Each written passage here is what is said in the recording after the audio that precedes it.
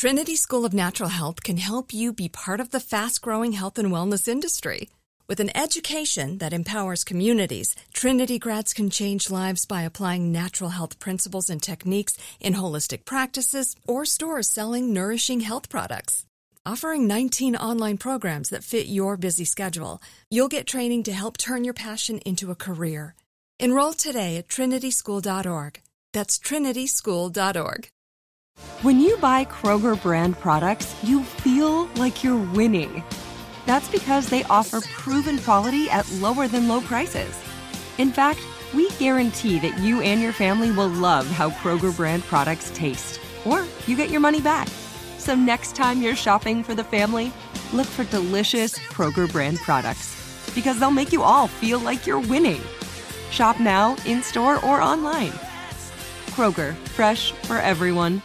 What if we told you about a major breakthrough on awesome savings on all-inclusive beach vacays? OMG, this could break the case. I'm talking about CheapCaribbean.com. It's full of hot savings. At CheapCaribbean.com, score an extra $175 off site-wide on vacations of 4 nights or more now through June 3rd. A swim-up bar in Punta Cana, or dip your toes in the sand on the shores of Cancun. We gotta take this show on the road. Start at CheapCaribbean.com.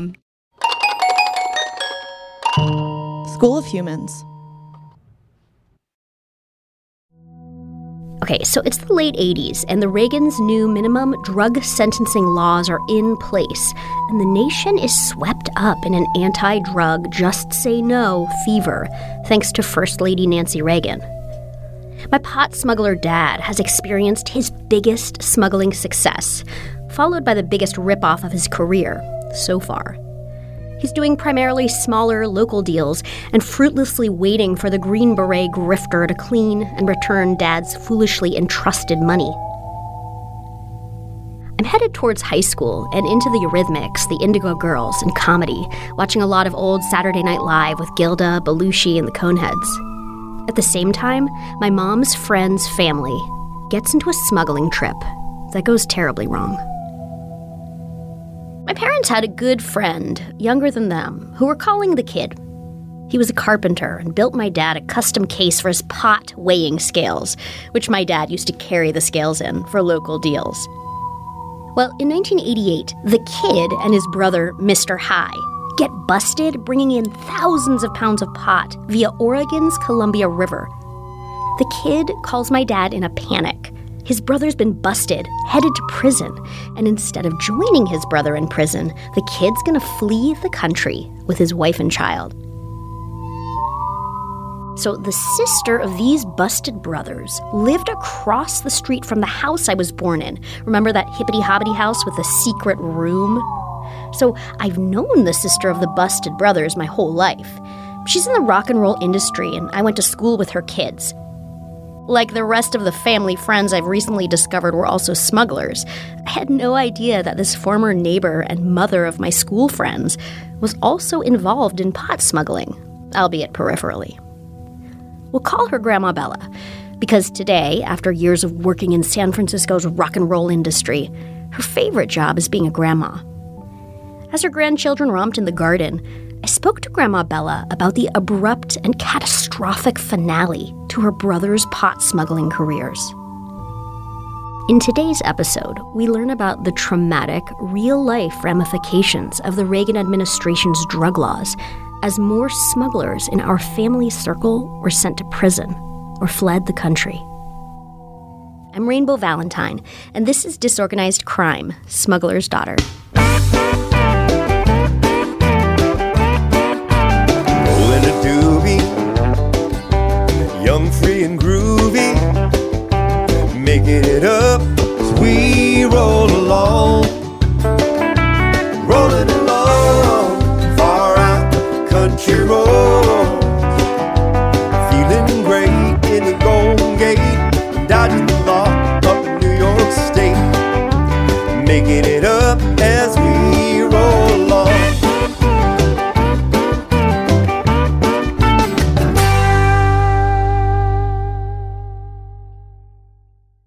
Trinity School of Natural Health can help you be part of the fast-growing health and wellness industry.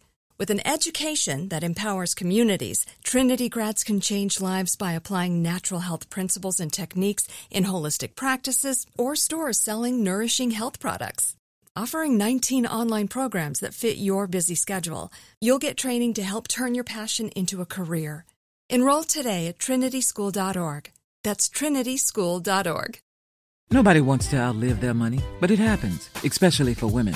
That's why Gainbridge offers the Parity Flex annuity. It's designed for women's unique retirement needs, with flexible withdrawals to help cover unexpected expenses, plus a guaranteed lifetime income benefit that keeps paying you even if your account balance is zero. In other words, it's like getting a paycheck for life. We'll say that again. A paycheck for life. Guaranteed. Sounds too good to be true? It's not.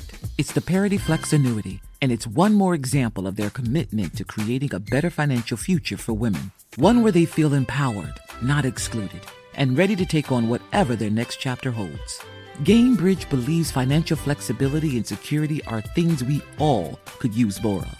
At retirement income you can't outlive is the ultimate flex. Who's with us? Start saving now at Gainbridge.io. Please visit Gainbridge.io/ParityFlex for current rates, for product disclosures and disclaimers, and other important information. With the best all-inclusive vacation deals to Mexico and the Caribbean, booking your getaway with Cheap Caribbean Vacations means you have more freedom to do your deal. Whether you want to enjoy snorkeling, endless margaritas, and more, or simply soak up the sun and sand in a tropical paradise, Cheap Caribbean Vacations has your deal for that. Plan and book the exact getaway you want at exactly the right price for you by using our exclusive budget beach finder, or find a featured all-inclusive package to Ocean by H10 Hotels, and do your deal at cheapcaribbean.com. Part of this podcast is the history and the laws changing and what happened. So it's the 80s. The law had just changed a few months earlier. I'm with my mom, talking to Grandma Bella. Grandma Bella is my mom's friend whose two brothers were busted smuggling Afghani pot into Oregon via the Columbia River. They had it all set up. It was a boat on the Columbia River. And that was when paranoid sister said, "Are you sure you should be doing this?" with the new drug law changes. And I'm like, oh, it only applies to coke. So all these guys who'd been dealing in pot for all these years thought that it was nothing, and that only the crack people and so forth were going to be getting in trouble. A drug bust is the seizure of illegal drugs by law enforcement. And after this bust, Grandma Bella's role is to get her mom out of Portland and bring her back to Mill Valley. Her mom was staying in a rental apartment used as a safe house for the trip, which means the apartment was filled with all sorts of evidence of the trip, including paraphernalia, receipts, and so much more. And whoever rents the safe house could also go to prison for 5 to 10 years. The last thing Grandma Bella wants is for her senior citizen mom to join the rest of the family in prison. They moved my mother to Portland and used her house, her apartment, as a meeting place. So my mother's apartment is full of all this name of the boat stuff and just you name it. So my mom is kind of clueless. She thinks it's cool because she smokes pot and she doesn't think anything of it. And she thinks that it's a wild ride. And by the time I see her again, she's talking like a pot dealer. Grandma Bella's mom is defiantly resisting moving back down to Mill Valley. She has no idea that she's in jeopardy of being busted as well, and she's being totally uncooperative. Against her will, we're packing her up, and I'm determined that we're going to get every single thing out. So I'm going through books. Sure enough, there'd be a plane ticket, all this kind of stuff, and she's mad at me meanwhile. And so I made my sister and my sister-in-law stay up all night. I'm like, no, you're not going to bed. Nobody's going to bed till this house is clean. And I mean clean. I just was petrified for my mother. So we get it all done. We've got everything ready. The guy with the truck from Mill Valley has arrived, ready to take her stuff. And by that time, I've sort of got her convinced, you've got to leave, Mom. She goes, oh, wait a minute. There is one more space that we forgot to get to. And right outside her apartment is a storage area. So we go outside to the storage area, and none of us are tall enough to get the stuff. So this guy from upstairs, her friend, comes down, and down falls this big thing of rifles. Yep, rifles. And possessing these rifles could add 9 years to the sentence of anyone who had just gotten busted, which could be almost 20 years in prison. And they all have the name of the boat on them. You think it's funny? Yay! This is what I'm talking about. So they're antique guns. Oh. And the reason that they're not on the boat is because they got rid of them, but they didn't want to get rid of them because they had value. First thing is, I said, "You got to get rid of these, Mom." She goes, "Well, you got to do it." I'm not going to do it. Why the hell should I have to do it? I didn't make this mess. And the guy who's supposed to be driving her stuff back goes, "I'll take them." Like, you idiot, you can't take them. They're part of a crime thing. You want to go to jail? He's like, "Well, they're really good. What are you going to do with them?" Like, I don't know. But my mom is going to get rid of them. You're going to drive her, and she's going to find, she knows the area. I don't. So they finally come back a few hours later, and I go, "Great, where'd you put them?" She goes, "Well, we just couldn't find any place satisfactory, so we put them in somebody's backyard under a log." Under a log? This is what hippies did. Yeah. And I said, "Mother, what if these people have children? What if those guns are loaded? Did you check them?" "No, I didn't want to touch them." But Mom, what if somebody gets killed as a result of this? You can't leave them there. Are you kidding? All right, let's go. So Grandma Bella and her mom rent a car to retrieve the guns from under the log. But unfortunately, her mom forgets where the log is. I mean, Portland is an especially log-abundant city. Numerous times I said, "Mom, I see over there that there's another thoroughfare, another avenue. Are you sure you weren't on that avenue?" "What do you think? I'm an idiot? Of course I wasn't. I'd tell you if I were. They're on this avenue." So finally, after we don't find them for hours, I go over to the other avenue and we find them right off the bat. So now I'm really ready to kill her. The next task is to figure out where to put the guns. And Grandma Bella decides to bury them in a hole in some back road in rural Oregon, lush with forests and blackberry brambles. We found plenty of deep holes, but the problem is every time we'd pull over to drop them, another car would go by, who would then have seen our car and be and you holding rifles. Yeah, how can it be so difficult? In the movies, it always looks like, "Oh, we're just going to throw his body overboard and everything's fine." And we get all the way back to Portland where we'd started from, and we still have the damned bag of guns in the trunk of the car. So we end up So you're back in Portland? finding, an industrial area that is nothing but industrial, and throwing them in a debris dumpster. Oh, a dumpster. A dumpster. Stressed, exhausted, and cranky, Grandma Bella and her mom fight all the way back to a motel, where they meet with the rest of the family to determine their next move. Now, the bust happened the day before Grandma Bella is cleaning out her mom's apartment. She explained to us what happened. The ship, previously used for research, but converted, and they were to meet out in the middle of the ocean somewhere and exchange money for hash. And I'm nervous, but I think, well, they're also smart, and they hired this guy who's a professor of drama at some university to be the captain of the ship, and he's a smart guy. They're all hippies. I just need to echo Grandma Bella. These smugglers hired a hippie drama teacher to be the ship captain. Absurd. The way they got arrested was there was too much of the product, which means when the boat came back to shore, they had to spend 3 days making extra containers. And my brother, who got caught, had to rent a truck, an extra flatbed truck. He put it in his own name, in his own credit card. He was terrible as a smuggler, I'm telling you. Now, this is absolutely taboo in smuggling. Never use your real name.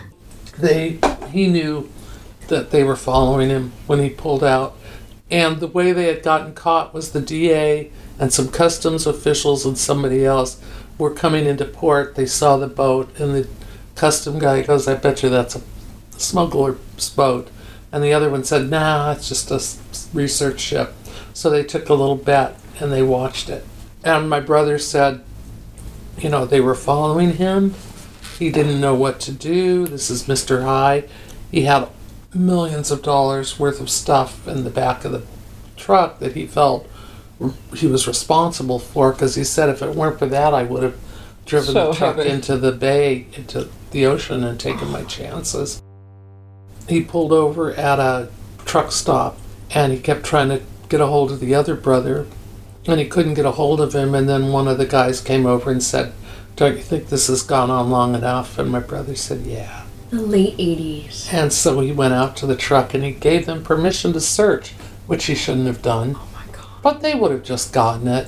He just was sick of it too.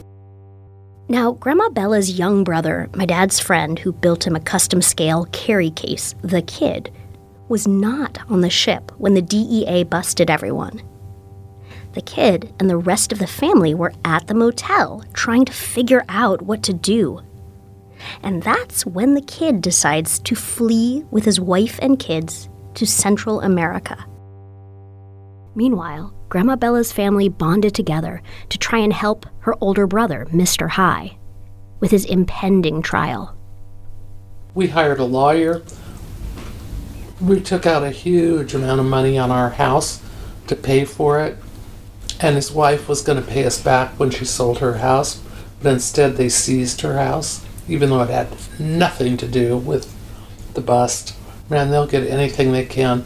So we went into debt just like, whoa. And I learned that it is your business what your family is doing, because you pay for it too. They're not out there as an island of like, oh, leave me be, you're just paranoid, which is what the other brother liked to say to me. And it turns out I wasn't paranoid enough. And I remember going into my Central American brother's closet and just smelling his clothes and crying, knowing that I wasn't going to see him till God knows when. He had to be on the run.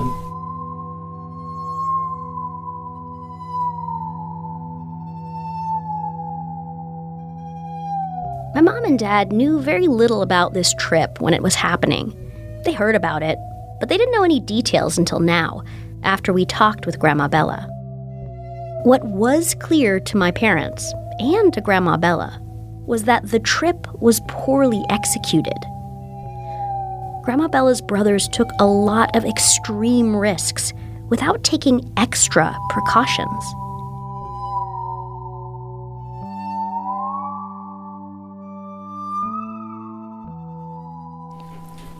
I just thought they overstretched their imagination. They didn't really know what they were doing. They had, antique guns that didn't work. It wasn't properly done by the proper way. I mean, why are they taking a big boat into a big river system? That's, where there's like all those gatekeepers, the Homeland Security people. I mean, they were there then, too, the Coast Guard. You just didn't go into the 30-mile limit with your load of rifles. And, they didn't know the rules. You had to stay within your boundaries of knowing what you were doing big time. Uh-huh. Probably that's why we survived, because we were cautious. So you felt they were not meticulous. I felt that they weren't professional. I mean, they had all the receipts for the boats, and they had nothing together. Right, like Grandma Bella told us they had made T-shirts with their smuggle name. Yeah. Oh, gosh. They were treating it like a sport. Yeah, that was unbelievable. Now, my parents never did trips like this, which is one of the reasons they never got caught. My dad remained in one role during his 22-year smuggling career, as a distributor. My dad never went on the boats. He says he didn't want to get that close to the flame. All I knew was that the mandatory minimums were absolutely Byzantine, and that just don't get caught. I mean, there was one rule. Don't get caught. He asked me for help, and there was nothing I knew to do. It was such that I had no details of any kind other than he was scared to death, and he got out of town very quickly, and with his wife and kids. Grandma Bella's brothers were riskier than my parents and took fewer precautions.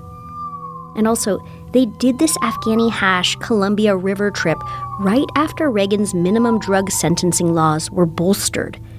And unfortunately, they experienced the harshest consequences. Grandma Bella's oldest brother, Mr. High, got out of prison a couple years early for good behavior. Her other brother, my parents' friend, the Kid, still lives out of the country.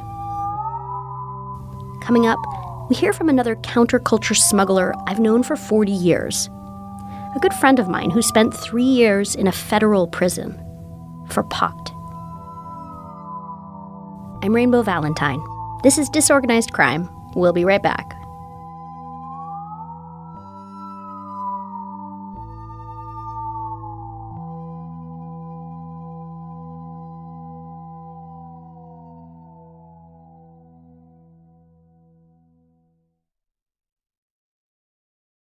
Trinity School of Natural Health can help you be part of the fast-growing health and wellness industry.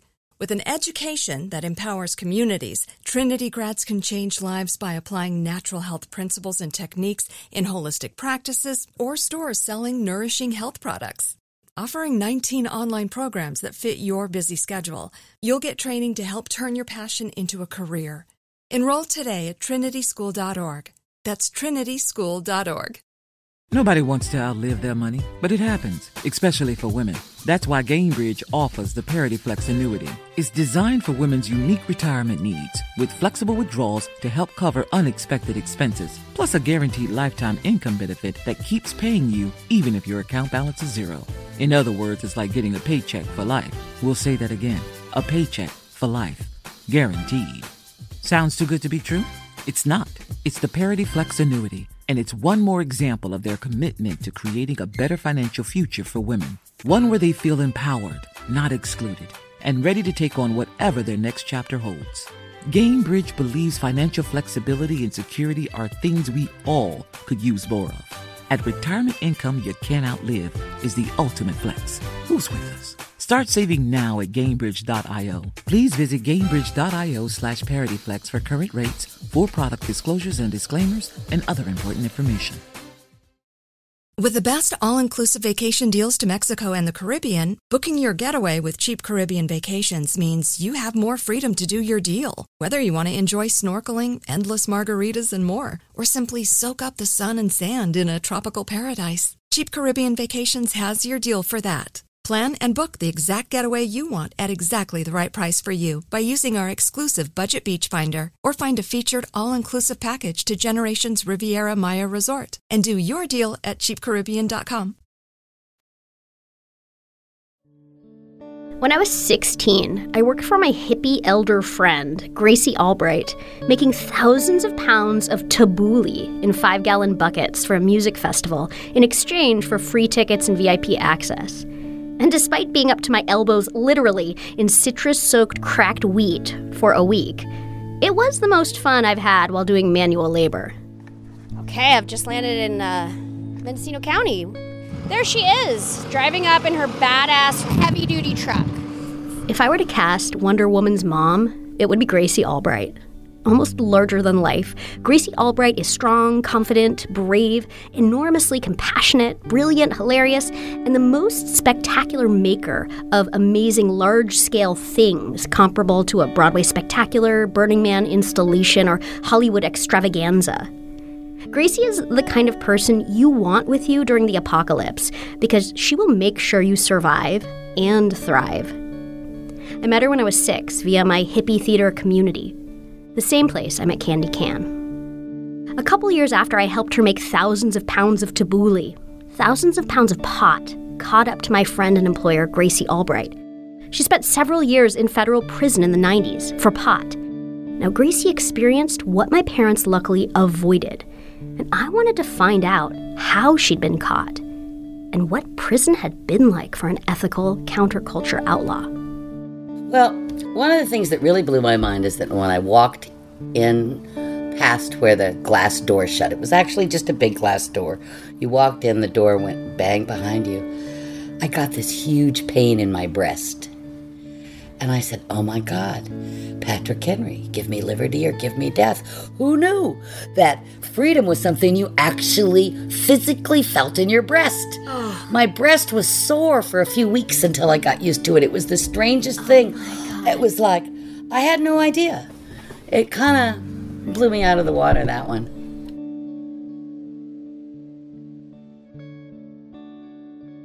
So Gracie worked in pot smuggling for about 5 years as a driver. This is the mid-'80s. She also had her own business, a straight job. And pot smuggling was always a side hustle, providing her with extra money for pricey essentials, like going to the dentist.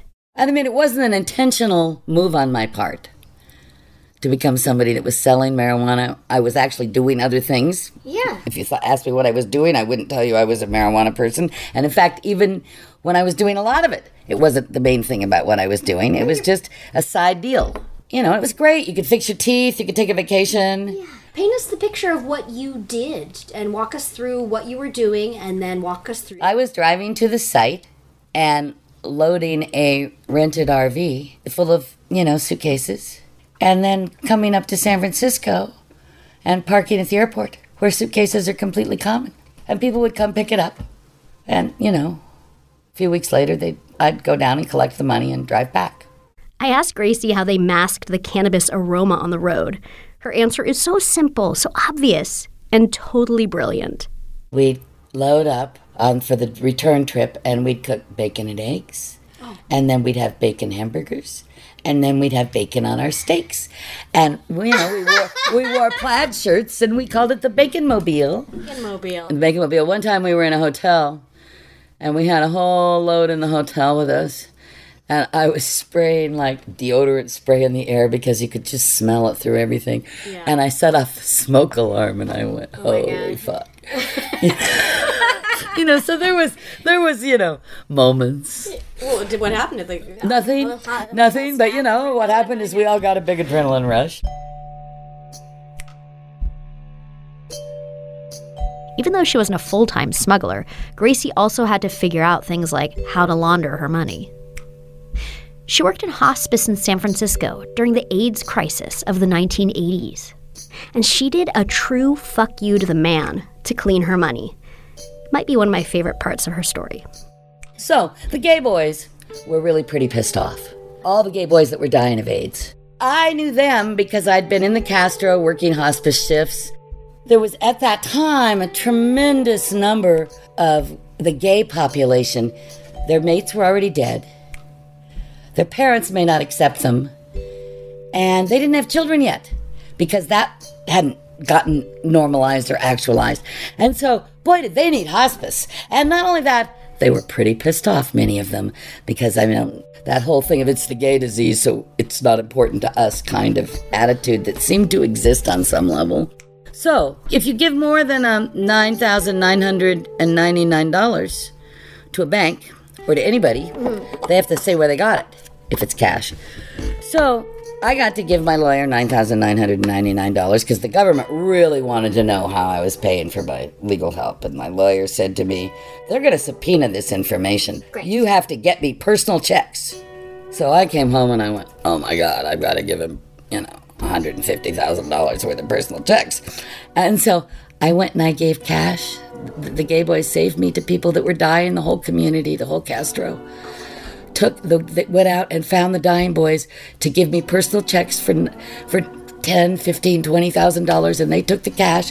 And so when the government wanted to know where the money had come from, there was pictures of all the checks, but all the people that had donated were gone and dead. And it was just, they loved that they could do that they probably still did more revolutionary acts after that.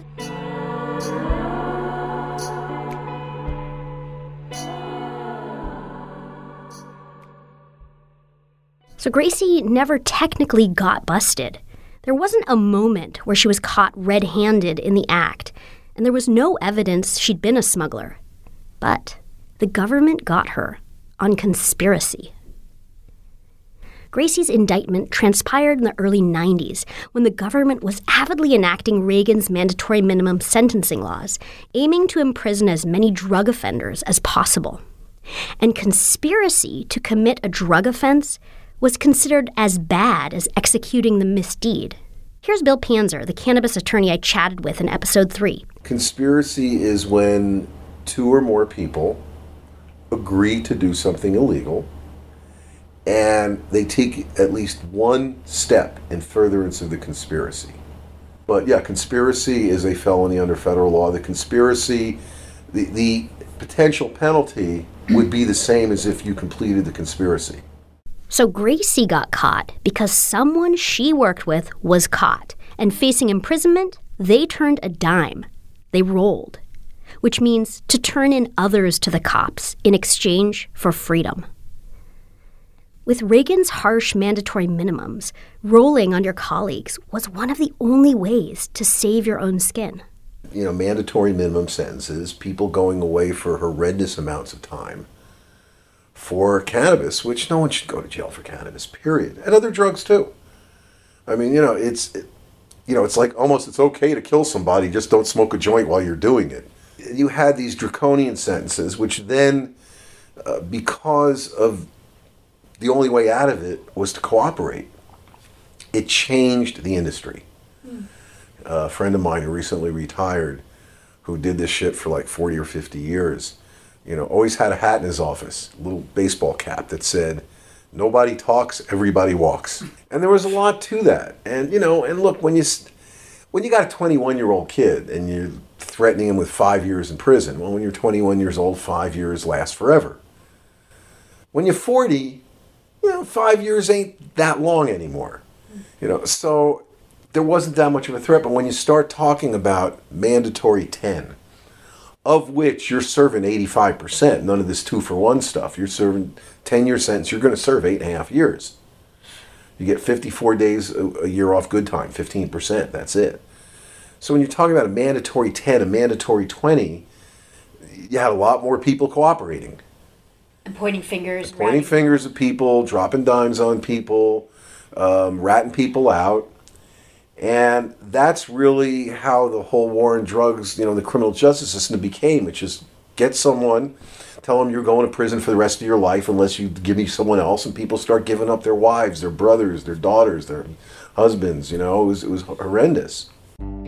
Gracie and her lawyer worked for a couple years on the case. She poured all her resources, time, energy, money into the debacle. She becomes broke, has to send her child to live with relatives. The feds threaten 8 years. But with the effort she and her lawyer pour into the case, Gracie manages to only be sentenced to 3 years for conspiracy to smuggle pot, sometime in the vague future. So Gracie prepares for prison. She puts her business on hold, says goodbye to her child and family, and reports to serve 3 years. Gracie was allowed to select the first prison she went to, and like any good hippie, she picks the prison with the best vegetables. It was like looking through a book and picking a college, has salad bar, somebody wrote a little book about all of them, it was your guide.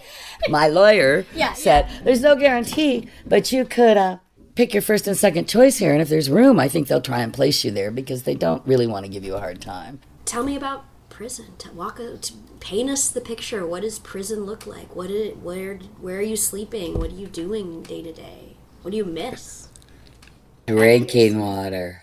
One of my friends said, "What would you like when you get in there?" And I said, "Would you tape the birds that sing in the morning on the lake so that I've got that sound in the morning when I wake up?" And then I got to my cell, and when you opened the window, there was a marsh. And so right away, I felt like that was a gift from the universe.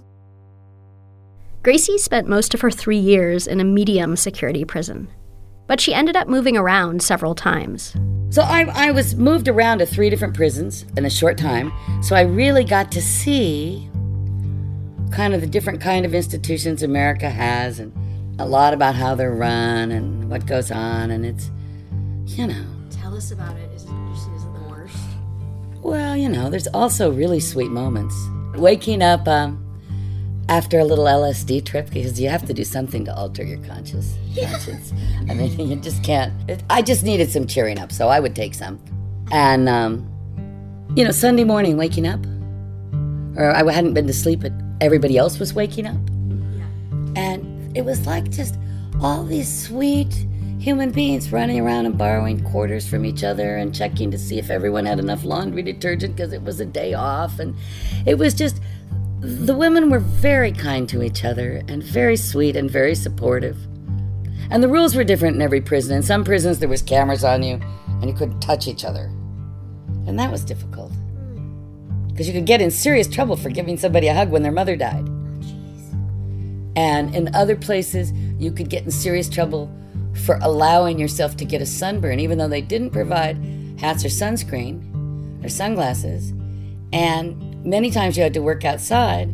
And you know what the infraction was called? Destruction of government property. Even though Gracie remembers sweet moments, prison is not a slumber party. One prison she lived in went through a crisis situation concerning a plan between the guards and a male prisoner to blow up the women's prison. At one point, some dude had stolen some jewelry. Anyway, he had a network, and there was a men's prison and a women's prison, and this helicopter was aiming to come into the men's side and escape with somebody. And how they were going to do it was they were going to bomb the women's side, distract everybody, and then land and take the dude out. So they were just going to bomb us. And so all of a sudden, all these feds rushed into the middle of the prison, all armed with their guns drawn and blah, blah, blah. And lo and behold, they took away a bunch of the guards.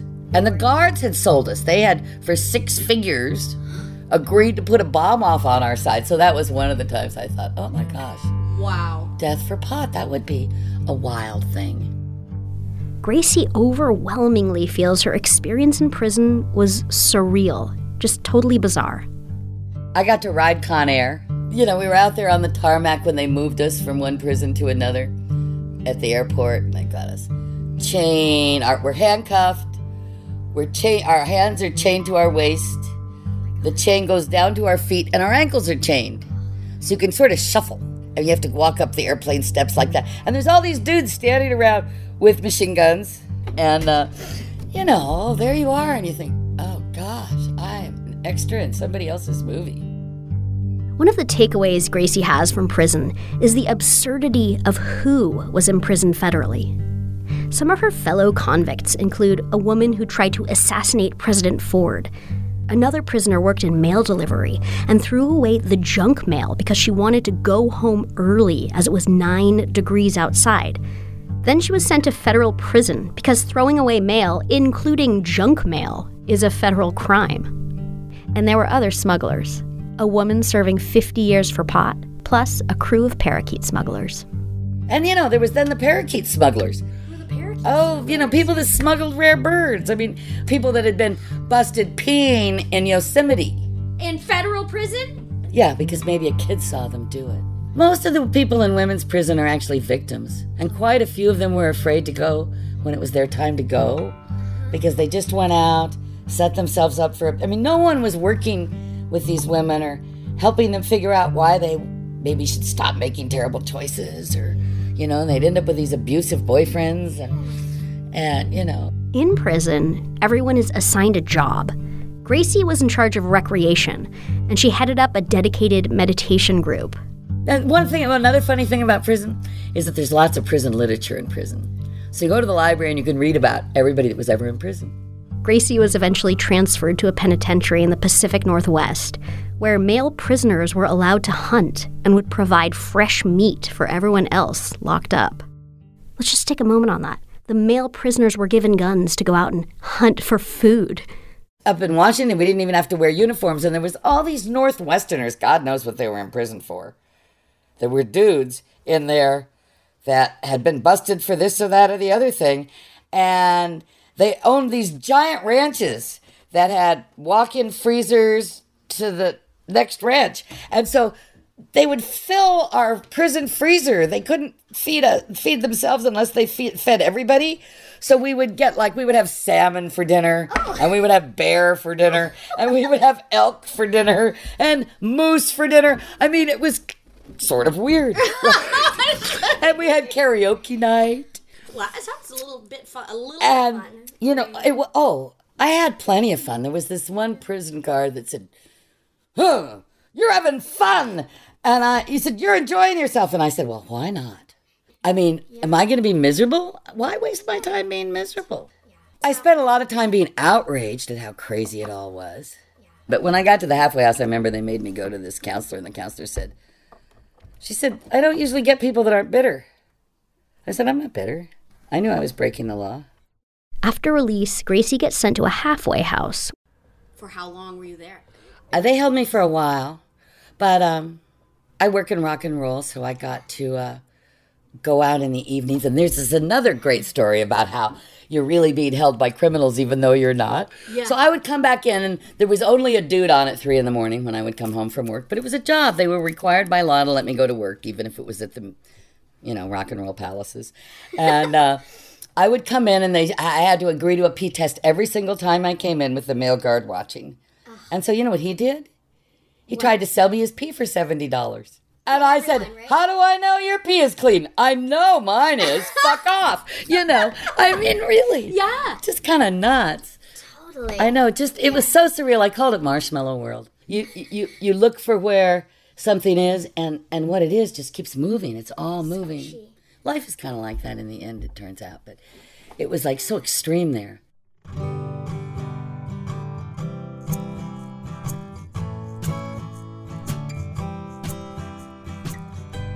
Now today, after spending 3 years in prison and leaving pot smuggling behind, Gracie says what she feels most acutely is relief. In the years since then, it was cool not to be frightened. At some point while I was in, a sweet Buddhist nun that used to come meditate with us wrote a book about freedom, and she interviewed me, and I said, "Oh, I'm much freer now." And that made her sort of curious. And I said, "Well, I'm free of all the little white lies." Because you can't tell people that you're going to go sell a pound of pot. So you tell people you're going to the movies. And so you lie all the time to protect people, so it's well motivated. But it's still little lies, and they get heavy after a while. And so it's really, I'm so glad that it's legal, because it's a shame. Lies they're not, they are sort of unclean, and they do have a certain weight. And so it was a sacrifice to be one of those people that insisted on pot being a beneficial thing and, fuck the laws, basically. So like my parents, Gracie lived a double life, and it eventually became overly burdensome. Neither she nor my parents regret being pot smugglers because they believed in the product and the cause. However, the mental hardship of working outside the law is real, deeply taxing, and accumulates over time, no matter how honorable you or the product are. And Gracie was fortunate because she was part of a tight-knit community that took care of her and her child, and she had a great legal team, plus returned to her neighborhood as a hero. I was really lucky. So many of the women went home. I mean, I got to come home a hero. So I'd go dancing, and there'd be a $100 bill in my pocket that I didn't know who would put there. I'd come to work, and there would be $1,000 in a brown paper bag on my desk. And it was like, none of my stuff disappeared other than what it cost me to defend myself and everybody else. And I spent plenty on that. I spent everything on it. I was broke when I finally got there. The reason I stopped fighting was because I was completely out of money. But I didn't lose anything because of my lifestyle, and people just took care of it for me while I was gone, and they did my work for me, and it just, nothing left. But I certainly had to develop a new sense of the worth of $1 when I got out. So watching their colleagues and friends get busted, go to prison, or flee the country was horrifying for my parents. Along with the sadness of watching their friends' lives be torn apart, was the terror that people would turn a dime. My parents could only hope that they would be spared if any of their colleagues rolled, like Gracie's associate. Growing up, because I didn't know my parents were lawbreakers, I never felt unsafe or worried that I would come home from school and find my parents in jail or our bags packed to flee the country. However, this podcast pilgrimage into Pandora's pot box is continuously uncovering surprising disclosures and discoveries.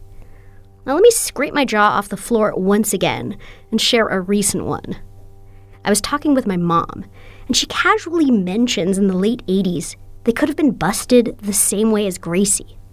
When a family friend with whom we'd vacationed in Kauai and whose daughter gave me a Culture Club cassette tape for my 10th birthday was busted and rolled on everyone but my dad. He told on everybody but us. Really? All of his crew. Why didn't he tell on you? Why didn't he tell it? Yeah. Because we had babies. Because you had a baby? He didn't tell on you? We had a family and a baby. And nobody else did. So my mom thinks her busted associate didn't roll on my dad because of me and my siblings. The busted colleague was also a family man, and to save his skin and keep his family intact, he turned a dime on his bachelor associates. My dad, a fellow family man, remained unnamed. It's fascinating and bizarre to consider. I'd potentially been an unwitting shield for my parents. In the next episode, Dad's pot smuggling career takes a dangerous and devastating turn when Dad goes to New York and does the trip that ultimately becomes his final straw. I'm Rainbow Valentine, and this is Disorganized Crime, Smuggler's Daughter.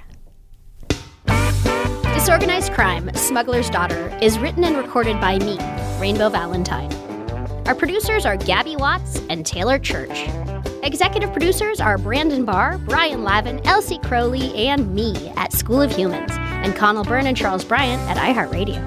Our music is by Gabby Lala and Claire Campbell, with original theme by Mark Karen and me. You can follow us online at disorganizedcrimepodcast.com.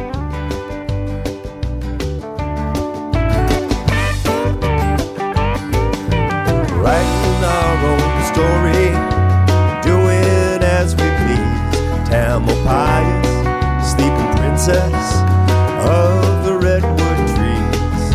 She helps us keep it real. A handshake seals the deal. Grab the stash, seal the meal, and load up these old wheels. Rolling a doobie, young, rich, and groovy. Making it up as we roll along. Rolling along, far out country road. Rolling along, far out country road. Rolling along, far out country road.